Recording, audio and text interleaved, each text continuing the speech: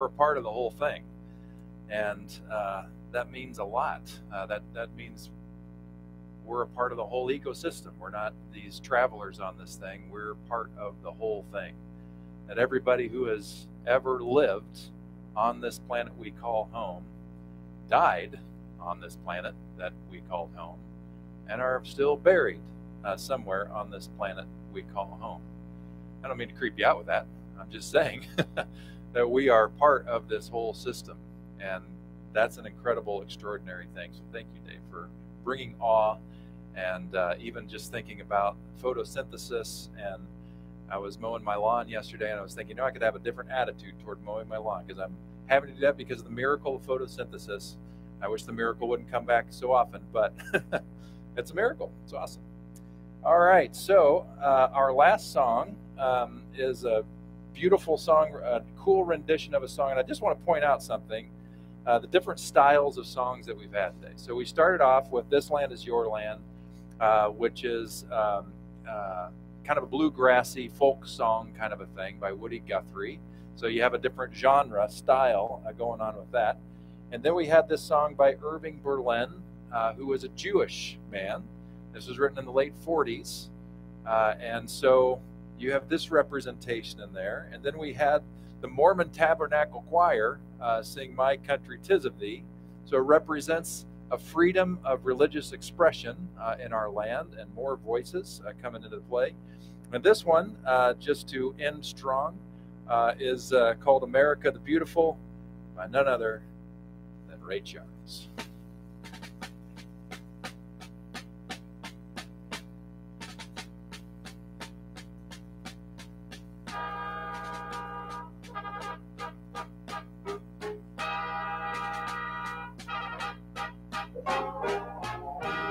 Oh, beautiful, our heroes proved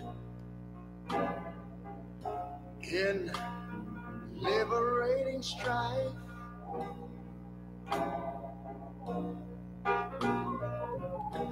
Who more than self their country loved, and mercy more than life.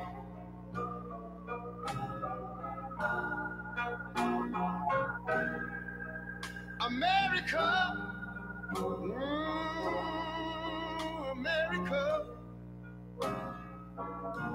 make God thy gold refined, till all success be nobleness, and ever again divine. And you know, when I was in school, we used to sing something like this. Listen here. Oh, beautiful, far spacious skies, far amber waves of grain,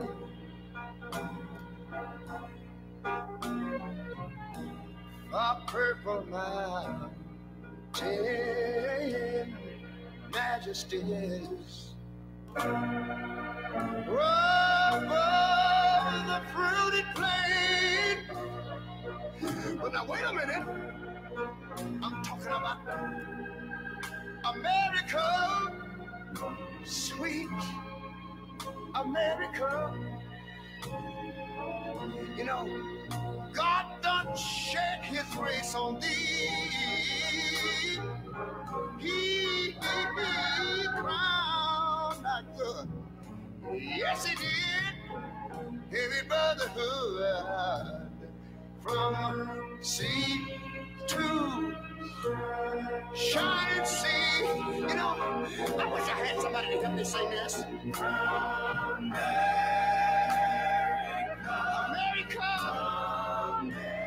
I love you, America. You see, my God, he done shed his grace on thee. You ought to love him for it, because he crowned thy good. He told me he would. Every brotherhood From sea to shine, shining sea. Oh, Lord. Oh, Lord. I thank you, Lord. Shine.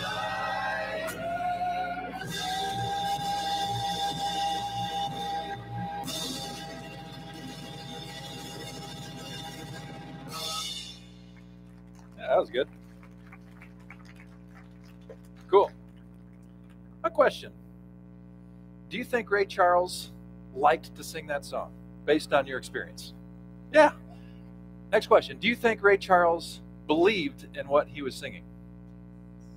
I think that's remarkable because we still have a long way to go, and yet he was able to sing this song as a black artist in this country with our country's history, and yet he's still able to sing with gusto this wonderful song. So I want to keep that in mind today because I had a friend email me some time ago, and he was concerned and wanted my perspective. His concern was that a lot of the sources that he was listening to painted a really frightful picture of the future. Things were going to hell in a handbasket in our country, in our world. A lot of fear about what's going to happen, in the near future if we don't do something right away. And it was freaking him out. And so he emailed me just to wonder. He knows I'm weird and don't have a different perspective on things. I was just curious, hey, what do you make of this? And when I emailed him back, I mainly went and leaned into faith. And that's what I want to talk to you about today. Because if we just invest ourselves in watching news all the time, you're going to get depressed. It's not going to be a healthy thing for any of us. But if we step back a second and think about where we are in history, the trajectory of things, I think there's something to have hope about, even if things don't change at the pace that we want. And it's not changing at the pace that we want. But things continue to move forward, even though there are powers of fear and greed and power at play all the time.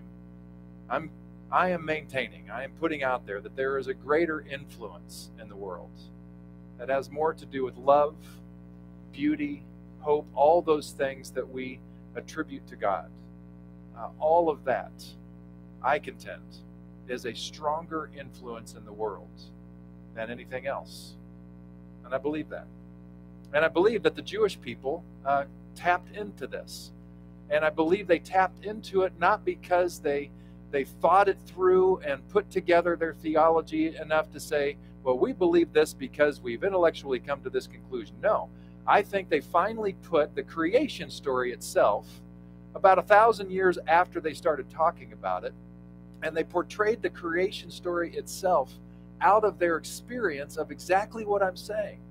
That there is a force in the world, there is an influence that is creative, that is generative, that is lovely, that when this force they put human form in this voice, like we all do, but the expression of creation that they offered the world was different than most of the paradigms around them. Most of the paradigms around that part of the world were that the gods up there, just sort of put up with creation down here. And we human beings were noisy, annoying critters to those gods up there. And if we didn't mind ourselves, then they would occasionally come down and mess with us and hurt us. And so we better watch out. And now and again, they might withhold rain, they might do these things. And so we had better, offer sacrifices and things to keep the gods appeased up there. But in the creation story, you have a different picture. The Spirit of God is hovering over the water, so there's already something to work with, which is a very interesting theological idea. Kind of gets rid of the notion of creation out of nothing when the Jewish myth story of creation begins with there's already something there. But this creative element that is there begins to bring about creation in its forms, in their way of understanding the world, so we respect where they were. It's not a science textbook. And after every movement, the Jewish people put words in this God's mouth, saying, it's good, it's good, it's good. The plants, it's good. The animals, good. The waters, good. The land, good. And then when this God creates humanity in God's own image, empowering, therefore, us human beings, not squashing us down like bugs, but empowering us and saying, you're of great value. God does not say that we're good, but God says, you are very good.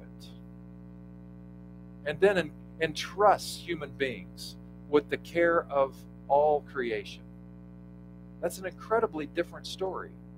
And it trusts that there is this influence around that is generative, that is lovely, that is good, that can be summed up in the word love, as opposed to those other forces that are always around, fear, greed, power, and other things that don't lead to life, they lead to destruction.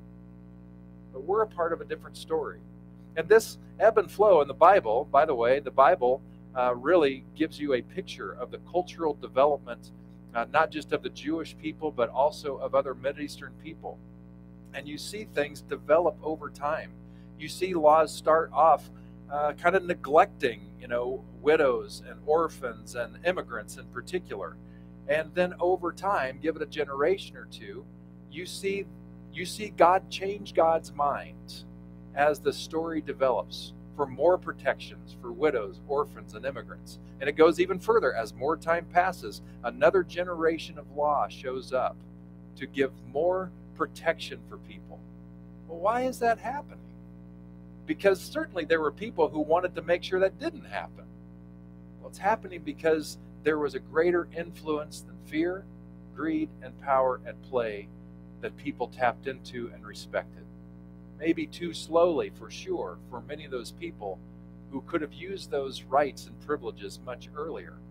But nonetheless, there was a force at work. There was an influence. There was an undercurrent that led to greater freedom, greater liberation, greater protection for people. This is the human experience, by the way. In one frame, we say that something is bad, and then in another frame, a little bit later, we change our minds and say, it wasn't as bad as we thought. And did you know that that is a biblical thing? So I'm going to show you just a few of these examples right in the Bible where people of God at one point were absolutely certain this is how God feels about things and we should believe it too. And then they changed their minds. And this comes from our executive minister. He posted this on Facebook, and I thought it was really cool and wanted to share it with you too. So the first statement, the Bible is clear. Moabites are bad. How many hate Moabites? We're all in agreement. We hate Moabites, right? Moabites are bad. They were not to be allowed to dwell among God's people. That's in Deuteronomy 23. But then comes the story of Ruth the Moabite, which changes the prejudice against Moabites. Now, Moabites, they're not so bad. The next one. The Bible is clear. People from Uz are evil. Are you with me, people? We hate the people from Uz in Jeremiah 25. Boo to the people of Uz. But then comes the story of Job, a man from Uz who is the most blameless man on earth. There's a change, a softening. The Bible is clear. No foreigners or eunuchs allowed. Tighten up the borders. But then comes the story of an African eunuch welcomed into the church. Interesting sidebar here. I did a funeral last week for an Ethiopian Orthodox family. And most of the people were literally from Ethiopia come in for this thing. And what a remarkable thing to be able to see the faces that are in this crowd, knowing that there was a connection to deep history in the early church of a guy who could only get so far into the temple quarters because of what was forced upon him so that he could be a trusted member of the court and the queen's money. And he became part of the Christian community, was baptized then and there, and as history remembers, he takes the message of Jesus back to Ethiopia. And here was a reflection of that right here in front of my eyes. Remarkable, because people's mind changed on foreigners. And this is one of the earliest examples in the Bible of somebody who, based on what happened to him surgically, put him into more of an LGBTQ type category very early on and found welcome in the Jesus community. The Bible is clear. God's people hated Samaritans, and they definitely did. But then Jesus tells a story that shows not all Samaritans were bad. And more than that, he didn't just tell a story, but he blessed a Samaritan woman with the news that he was the one that people had been waiting for. She was the first to get the news. It's remarkable. And the conclusion with this is that the story may begin with prejudice, discrimination, and animosity, but the Spirit moves God's people towards openness, welcome, inclusion, acceptance, and affirmation. I know this is pretty small, and maybe there's glare and you can't see this from the back. So I want to say this again because I believe this is a real, true principle of the Spirit of God that we're talking about. That this thing, this ground of being, this higher power, this greater other, this Spirit that sort of is tying us all together, this thing that gives us breath, this is this otherness thing that we're talking about, that is beyond us but in us, a part of us, this panentheistic expression of the divine that is everywhere at all times, as far as the expanding galaxy and as near as our next breath, and in every part of us. That Spirit is what we're talking about. The story may begin with prejudice, discrimination, and animosity based on the forces of fear, greed, and power. But the Spirit of God moves God's people towards openness, welcome, inclusion, acceptance, and affirmation. Which means when we are on the side of openness, welcome, inclusion, acceptance, and affirmation, we find ourselves catching the wind of the very Spirit of God, which is constantly moving forward as the greatest influence in all of creation. There's a story about he eventually became an apostle in the Christian church. His name started as Saul, and most of you are very much aware of who this guy is. He never knew the physical Jesus. He began his work that we catch up with him about 10 to 15 years after Jesus died. And this guy, Saul, kind of had a Harvard education in his day. He had the best Jewish education that money could afford in his day and time. He was looked at as a rising star. One day he may be leading the whole thing. He's that smart. He lived his life well. He kind of did a humble brag at one point in one of his letters, saying nobody was as good a Jewish legal follower as he was. So he had some work to do on his humility. But other than that, he said he nailed it, right? And I believe him. Well, this guy got papers to go to a large city called Damascus, because he heard there were some Jesus followers there. And he wanted to round them up, take them back to Jerusalem, put them on trial, and maybe if he got lucky, a bunch of them would get stoned to death. That's how passionate, how vehemently upset this Saul was toward these Jesus followers, because he looked at them as apostate. And they're drawing people to them away from Judaism. And in his mind, the only thing that there is Judaism. Everybody else is wrong. So if you're Gentile, which just simply means non-Jewish, you're wrong. If you're a Samaritan, you're wrong. If you've got things that are wrong with you, like the Ethiopian eunuch, you're wrong. If you've got different ways of thinking, you're wrong. If you're a woman, you're less than. That was a normal way of seeing the world in ancient Judaism. And then on his way to Damascus, if you've seen the movie or read the story, he was literally stopped in his tracks by this experience of the resurrected Christ as a brilliant, blinding light. And a voice comes out and identifies itself as the very Jesus that he's trying to persecute. Long before the cool song came out, Saul was blinded by the light. And in an instant, his life changed. One of those Satori moments. And I mean, everything changed. He was blind and needed help seeing. He had to entrust himself to Jesus followers. How risky would that be? To help him understand what was going on. Well, in time, he began to see things maybe for the first time in his life. And you know what he started to see? Openness and inclusion. All of these things started to come out of Paul's mouth. The guy who was the greatest champion of the Jewish law and told everybody, you need to follow this if you want to be good with God. All of a sudden, he abandons almost all of that. It says the way of God is this: openness, welcome, inclusion, acceptance, and affirmation. In one of the churches that he started, in a region called Galatia. There would be people who came behind him. They were called the Judaizers. And so Paul would go in and start a Christian community, and then he'd move on, and this group called the Judaizers would come in, and they'd go into those Christian communities and say, well, okay, I heard what Paul said, but still, you need to obey the law of God, and if you're not, you're in big trouble. And I noticed that a lot of you non-Jewish men are uncircumcised, and good news, we brought our Cutco cutlery with us, and we're happy to take care of business today right after our lunch. Anyway, Paul hears about this, and he flips out, and he writes this letter to the Galatian churches, which is, again, a region in the Middle East. And this is what he says to them. He's actually angry. It's the only letter that Paul wrote where he didn't start off praising the people and telling them how great they were. This one, he just lays right into them. And about halfway through the letter, he says this. He says, for you are all children of God through faith in Christ Jesus. It's the faith thing that makes it work. And all who have been united with Christ in baptism have put on Christ, like putting on new clothes. There is no longer Jew or Gentile. Can you imagine what a statement that is for a guy who is, praising himself as the, the pinnacle Jew in all of Judaism? There is no longer Jew or Gentile, slave or free, male and female. For you are all one in Christ Jesus. And now that you belong to Christ, this anointing, that's what Christ means, you are the true children of Abraham. You are his heirs, and God's promise to Abraham belongs to you. And because we are his children, God has sent the Spirit of his Son into our hearts, prompting us to call out, Abba, Father. Do you realize how powerful this is?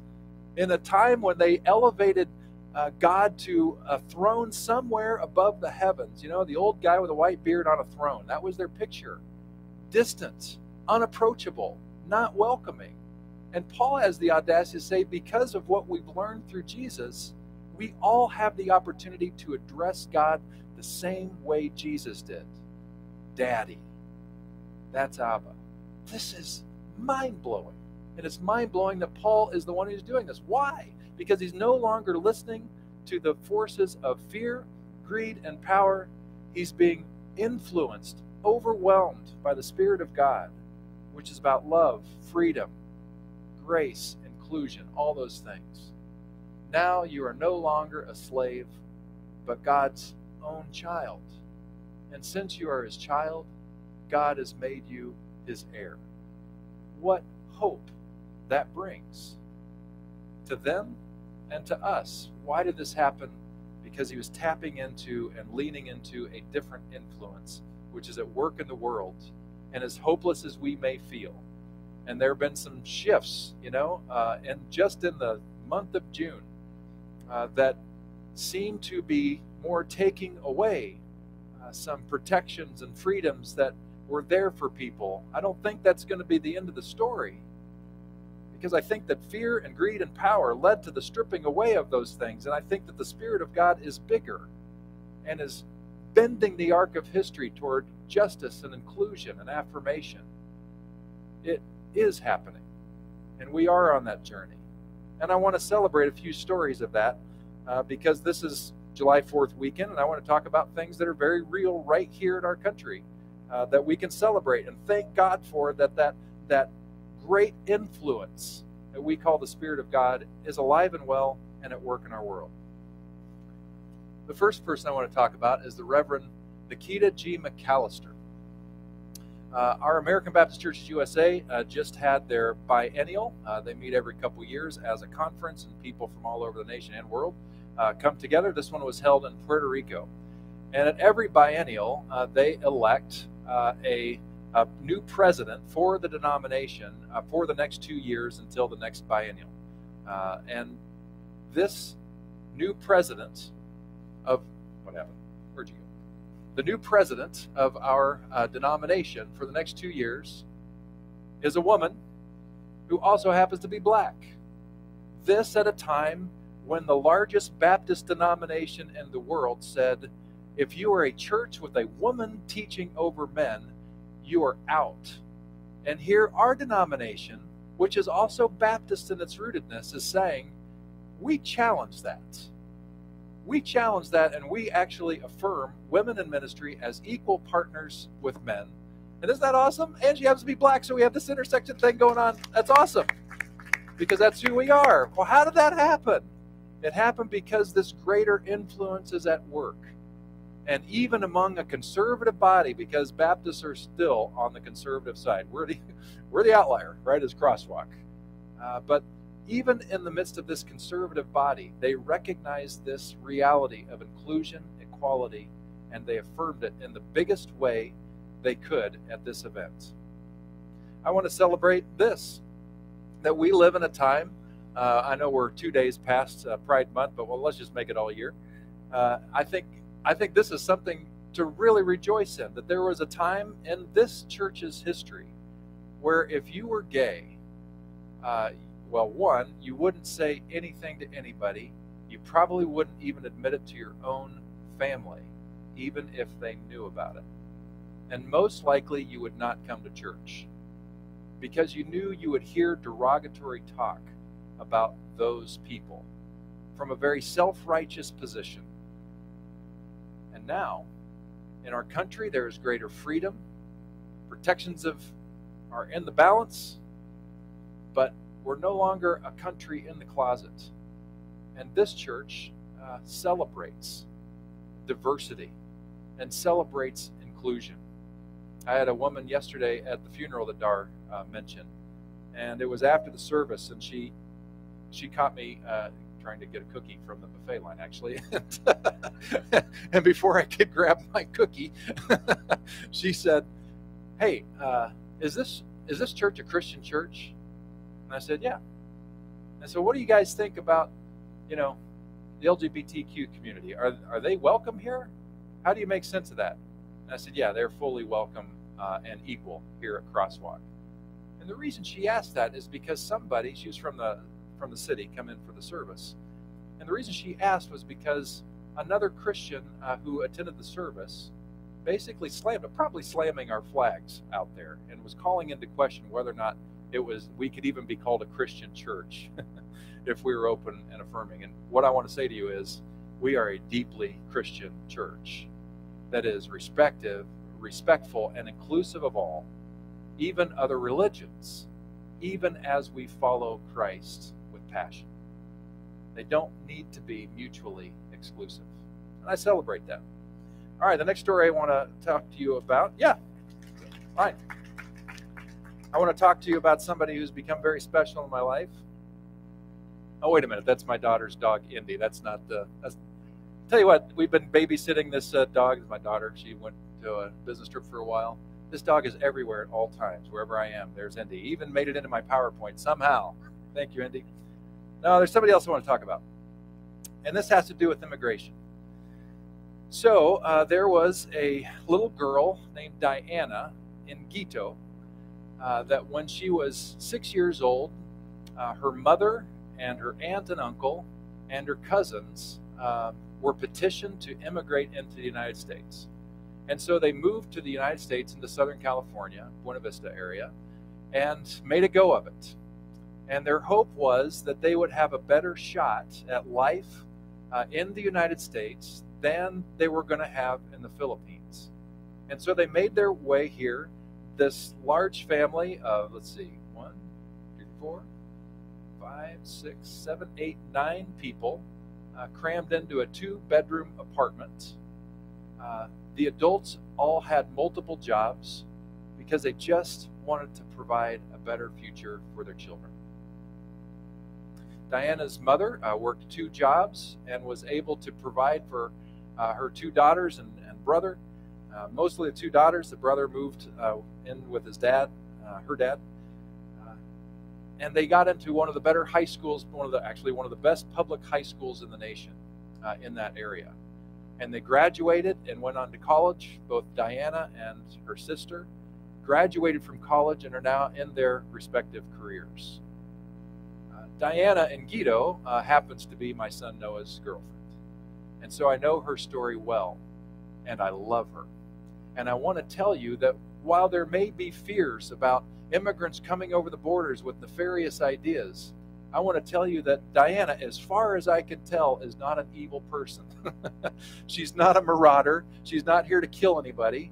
I can also tell you that in any large number of people, any large group of people, you're going to have some that are nefarious, that are ill in the head and ill-willing toward other people, who are more motivated by fear, greed, and power than anything else. But I can tell you that from my experience, the majority of people who are coming into our country are not like that.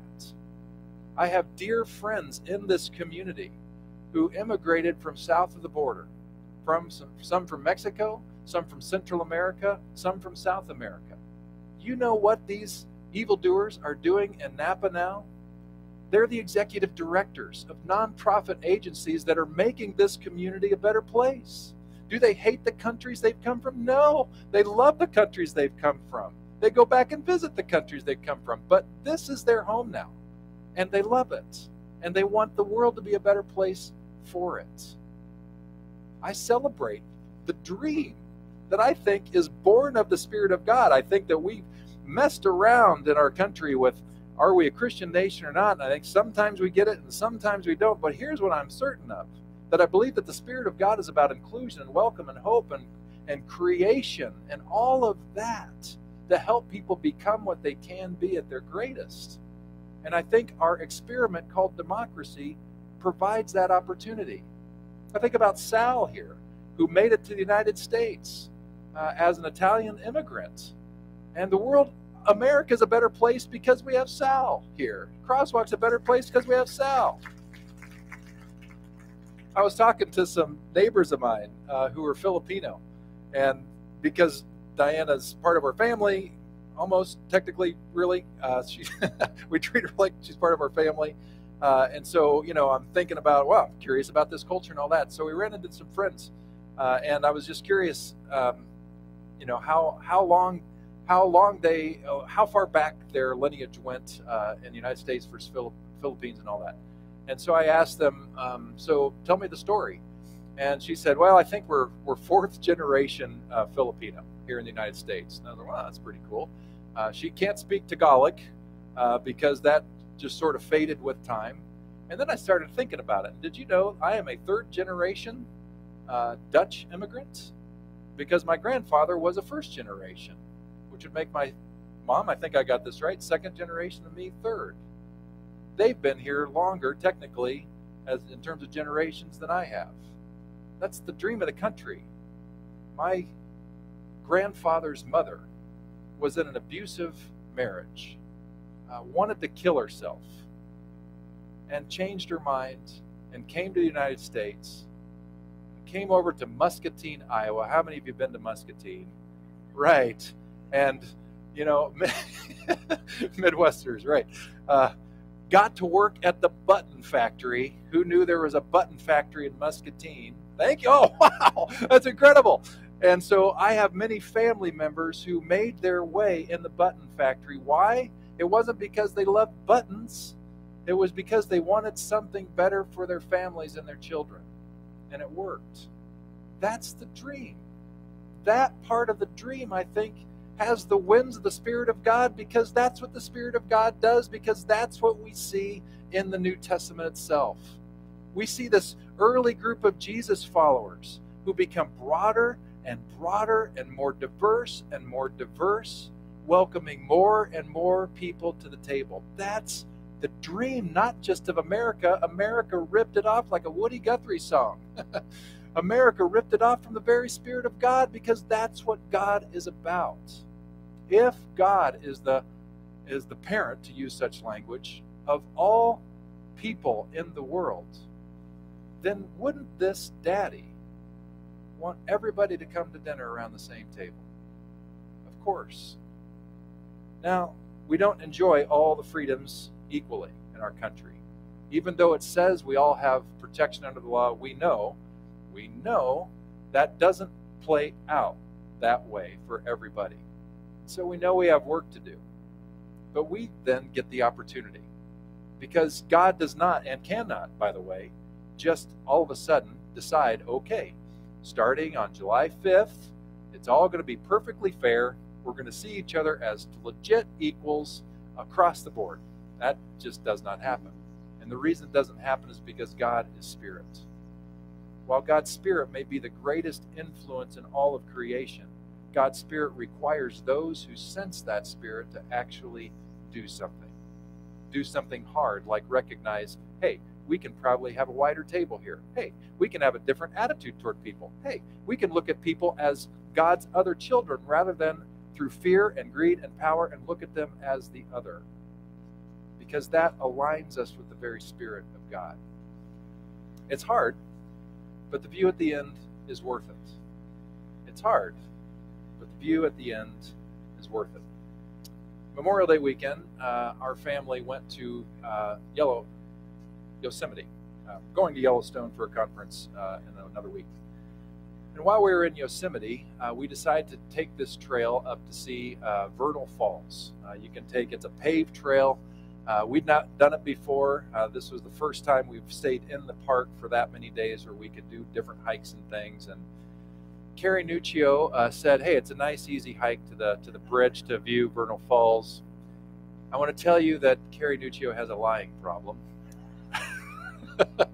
The first 50 feet of this trail is flat, and the rest of it is like this.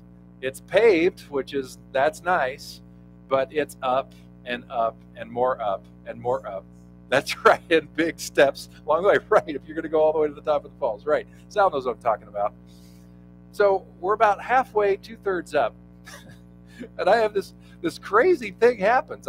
We're taking a break, and this woman who's in retirement age, I would put her probably right around 70-ish. She seems to be in pretty good physical condition, and she walks past pushing her electric wheelchair. I'm looking at this thinking, what in the world is happening here? You're walking up this hill pushing an electric cart that you require to get around. And so I just kind of said, so what's going on? With a smile, And she's like, well, the battery's kind of getting low, and I didn't want to run out once I'm at the top. And I'm thinking to myself, but you're going to come downhill, right? Are you really going to need power to come down the hill? So as an electric vehicle guy, I'm like, well, does it regenerate on the way down? Maybe you could kind of blow it all the way out, and then it'll kind of power up on your way down. You might have a full charge. This thing is so steep. And she said, no, I looked into that. It doesn't recharge. And on she went. And I just kept thinking to myself, what is happening here that I'm seeing this person go? And on she went, and I ran into her a couple times, and she took a rest, and we took a rest. But then I figured out the rest of the story. Because I was walking a little bit further, and I came across her husband, this guy, who was on crutches. He was the one who was riding that cart. And he knew the battery wasn't getting him up. But he wanted to see the view. And so he got his crutches out, and it was painful to watch him make his way up. And as we passed him, because he's going very slow, as you would guess, I just said, hey, tip of the hat to you, man. We're all huffing and puffing here, and you're doing this. You only got one leg that's working, and you're making this journey. And he just kind of laughed it off like, I had to do it. I had to do it. This is at the Vernal Falls Bridge. He made it to where he wanted to go. It was hard work, but the view was worth it in the end. We have choices about what is going to influence us most. And we will constantly be encouraged to be influenced by the forces of greed, fear, and power. It is all over the media. All sides of the media will use fear, greed, and power to motivate us. But there is another greater influence at work. And as people of faith, we understand that that is the very Spirit of God. Paul, to his protege, Timothy, said, you have not been given the spirit of timidity, you have been given the spirit of power, love, and self-discipline.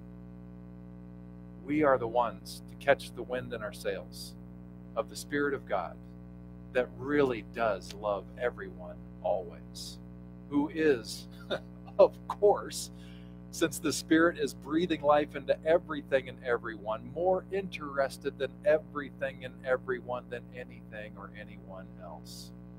And we get to be a part of that. On this July 4th, we can celebrate that we live in a place where we have the freedom to express that and move that forward boldly with shalom toward shalom, deep peace, well-being for everyone. We get to do this. So we celebrate this day. We celebrate what we have here in this land, the freedoms that affords us to lean into the Spirit of God. And we celebrate the God who has given us life and breath, who is bigger than we can imagine, and yet as intimate and as experiential as we could ever hope, if we'll slow down and listen. This gives me great hope for the future of humanity and our world. Maybe not the pace that we wish it would come, but come it will. Let's pray together.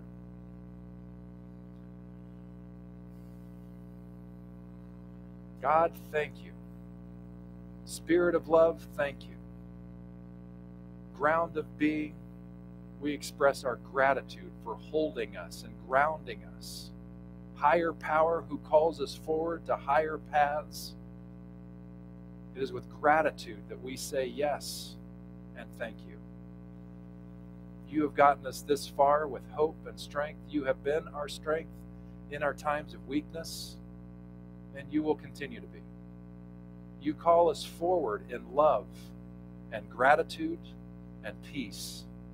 You call us forward to expand the table, to increase inclusivity, to value the stranger, to affirm those who have not heard that they are affirmed, to stand up for the vulnerable. These are things that you are already doing, and you invite us to do the same.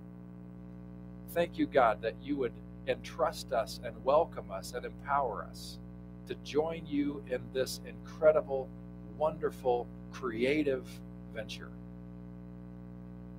May we be faithful. May we be strong. May we be hopeful. May we be known as people of peace. May the world know that we are Christians by our love. In Jesus' name, amen. Thank you for coming today. I hope you had a great experience. Now it is time to eat. So let's go do that. If you want to do Crosswalk 101, just come see me here. That's just an opportunity to get any questions answered that you might have. Otherwise, just go eat. All right, thanks.